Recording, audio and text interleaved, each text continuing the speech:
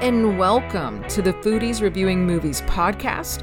I'm your host, Callie, and thank you so much for joining me for today's episode. Well, if you've listened to the podcast before, you know that we serve up a multi-course, more in-depth review, and then we have our trailer taste test. Well, today, I'm introducing the review taste test.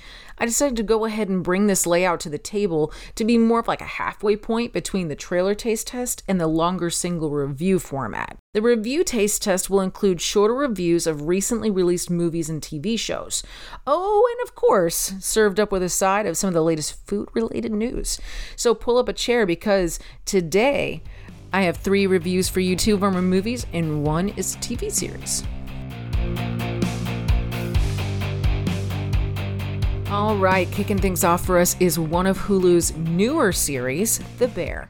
It's become an instant hit with at least a rating of 85% across the board, and it's already been granted a second season, which will premiere in 2023.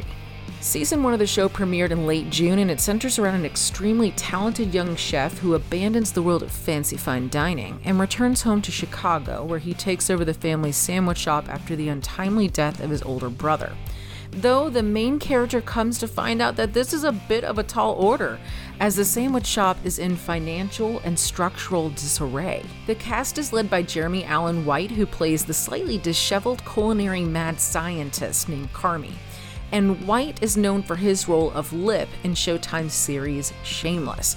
He's joined by Ayo Edebiri, who acts as Sydney.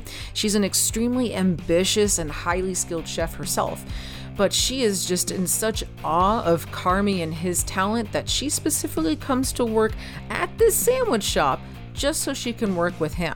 And well, frankly, this actress has perfected playing a perfectionist. Edebiri has quite the resume as well. She took over for Jenny Slate, who voiced the character of Missy in Nick Kroll's Netflix series Big Mouth. She also acted in the series Dickinson and wrote an episode for the most recent season of What We Do in the Shadows, which I absolutely love. She did the episode about the private school. You will see that it's, I think, within the first 4 or 5 episodes. But definitely a fun one for sure. They are also joined by a fantastic cast, which includes Eben Moss-Bachrach and John Berthnell, who both co-starred in The Punisher. Well, if you've been listening for a minute, you probably figured out by now I like talking about the casts of films and TV shows. For me, it's important. I really feel like if you don't have good actors, a script is only going to get you so far. And so, same thing really with the script. If you don't have a good script, the best actors in the world could still come off as being flat. So, you know that I'm gonna talk about the characters. And in this one, The Bear, it's just one of my favorite things is how flawed these characters are, and all in their own ways, but they're redeemable. While I thought I was gonna get to love to hate one of the characters in particular, I ended up actually really appreciating that character. And if you haven't seen this before, you'll figure it out very quickly who I'm referring to. If you have, you're probably like, oh yeah, I know exactly who you're talking about. I did not like them either. But once you sort of get to see who they are, you see how they handle things, well, I'm not going to spoil it for you. You get to find out yourself if you haven't yet. So I definitely recommend it. And really, this show, it's just brilliantly written. It has great pacing to it, to the point where it actually leaves you wanting more at the end of each episode. And each episode's fairly short too. It's like 25 minutes or so. And it just makes it so easily bingeable. And the set, it comes off as realistic. And the production crew, they did a fantastic job of honestly conveying the realistic hardships faced in kitchens. I used to work in kitchens. It can be back-breaking work. Your fingers are pruned. You got people yelling at each other because it's hot, you're sweaty, it's uncomfortable. You got people out there you're trying to feed, and sometimes they're not so nice. This was very accurate. You're really getting to see a very honest look behind those double doors, behind the counter, and see what's really happening on the other side. And per Parade.com, Bobby Flay recently said that he checked out a few episodes of the series and he thinks that they do a great job, and he really appreciates the show's balanced portrayal of the highs and lows of working in a restaurant kitchen. But there's a lot of inspiration in the show, he says, and that's the part that he really loves because he's sort of just tired of the bad restaurant shows, which, I can't blame him. I get it. Well, anyways, by the way, if you are a Flay fan, he has a project that recently came out called Bobby and Sophie on the Coast, and it premiered on Monday, August 22nd on both the Food Network and Discovery Plus. So if you have access to either or both, go ahead and check it out if you're a Flay fan. And the show, it follows Flay and his daughter Sophie as they explore Los Angeles' best eats.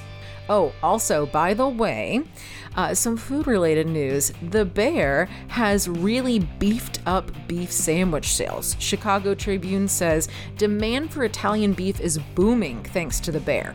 And the San Francisco Chronicle says that The Bear inspires Chicago-style sandwiches in the Bay Area. Try and say that like 5 times fast. But that's really cool that this piece of cinema helped influence the food world, and pretty quickly too. Like I mentioned, this didn't come out that long ago. It came out within the last 2 months, so that's really impressive. A hand to those who worked on The Bear. Speaking of bears, also on Hulu is the movie Prey. It's a prequel for the first 4 Predator films, and it's set in 1719 in the Great Plains region of North America. We follow a young Comanche warrior who assists in protecting her tribe from, you guessed it, the Predator. But the Predator isn't the only foe featured in this flick. Oh, no. There's also a big-ass bear. Yes, that's right. You heard me. I'm not just saying it for funsies. There's a big bear, sort of a little reminiscent of the movie Revenant with Leonardo DiCaprio. But anyways, there's also some French colonizers. And the movie has received some pretty decent marks across the board. We have a 7.2 out of 10 on IMDb and a 92% on Rotten Tomatoes. CNET's Mark Serrels ranked Prey 3rd out of 7 when it comes to the franchise as a whole. And Serrels says that I love the reoccurring motifs, the way it plays with the relationship between predators and prey. Prey is also a beautifully shot movie set in a landscape that feels a little different from what's come before. I am also in love with the idea of pulling an Assassin's Creed with the Predator series, setting each one in a completely different period in history. And I completely agree with you, Mark. The cinematography is gorgeous, and the landscape acts as another character in this movie. And the fight scenes, they're very well done, and overall the storyline is pretty cohesive. So I enjoyed watching this. Though on the side of not super enjoying it is something else I agree with Mark when it comes to a couple of the scenes involving the CGI. Look, it's just not going to stand the test of time. It was a bit rough. But overall, it did not turn me off much when it came to the overall film itself. It was just those couple of scenes that it was in. And while the original Predator, it's still my favorite, I think the direction that this film takes us, where we get to explore the lives of the Native North Americans from centuries ago, it's a welcomed addition to this franchise. I also really appreciate that the native tongue of the Comanche tribe was used throughout this movie. That really played on the authenticity of this film. And I love that that focus also was carried throughout casting as well. CW's Roswell, New Mexico's Amber Midthunder does an outstanding job leading the bill of fantastic actors who were cast into these roles that are authentic to their indigenous American heritage, which is amazing. And also, the film's crew and production team were mostly made up of indigenous people as well. This is so great. I love hearing this. And that information comes to us per nationalgeographic.co.uk. So thank you for that info, National Geographic. And, overall, I think Midthunder was extremely convincing as a warrior in the making. I mean, just check out how she throws those tomahawks, okay? Just go watch it. Wow, she does a great job. And I feel that she really does have a promising acting career ahead of her. I've seen her in Roswell, New Mexico. She does a good job there too, but this one, I think she just shines in it. I really, really do. But, you know, I'm sorry, Amber Midthunder, because you got just a little outshone, just a little bit, because there's another star that's on this cast that everyone loves, and it's actually a canine. Coco the dog was specifically adopted for this role from Fulton County Animal Services. The shelter took a few minutes to celebrate Coco on Facebook per ScreenRant.com. The post highlights how Coco has no film training, but was adopted by a family specifically to star in the Predator movie. Midthunder confirmed that Coco required extra patience since she was not trained, but of course, she won over the hearts of the cast and crew, just like she's won over the audience's hearts as well. And from Hulu to Netflix is Uncharted. It was released on the platform on August 5th. I went ahead and I checked it out last week, and you know, Jason and I have spoken about it in a previous episode of the trailer taste test, so I'm not going to go too in-depth into this one, but I will give you my hot take, as John, our friend of the podcast, likes to say. So my hot take, what I will say is it's not the best or the worst movie I've ever seen. If I had to compare it to food, I would say it's like a lukewarm bowl of soup that you took out of the microwave. You got a phone call. 2 hours later, you come back, you realize, oh, I never ate the soup. And actually, at that point, it's not even lukewarm. It's just room temperature. Not great. You're probably not going to eat it, right? You know, so yeah, not great. Nothing about this movie really made it stand out above any other action blockbuster film. I know someone who said they got about 15 minutes in, they tried to go back a couple times, and they just couldn't do it. So if that speaks to that at all. If anything, it felt a bit like they were trying to revive National Treasure and Lara Croft's Tomb Raider, but they took all the parts that weren't super fabulous and tried to put them together with duct tape, and then it just, when it tried to stick the landing, it fell apart. But look, I don't want to just completely dog this movie. Yes, by that way, that was a throwback reference to Prey. I will say, though, that I did appreciate three things.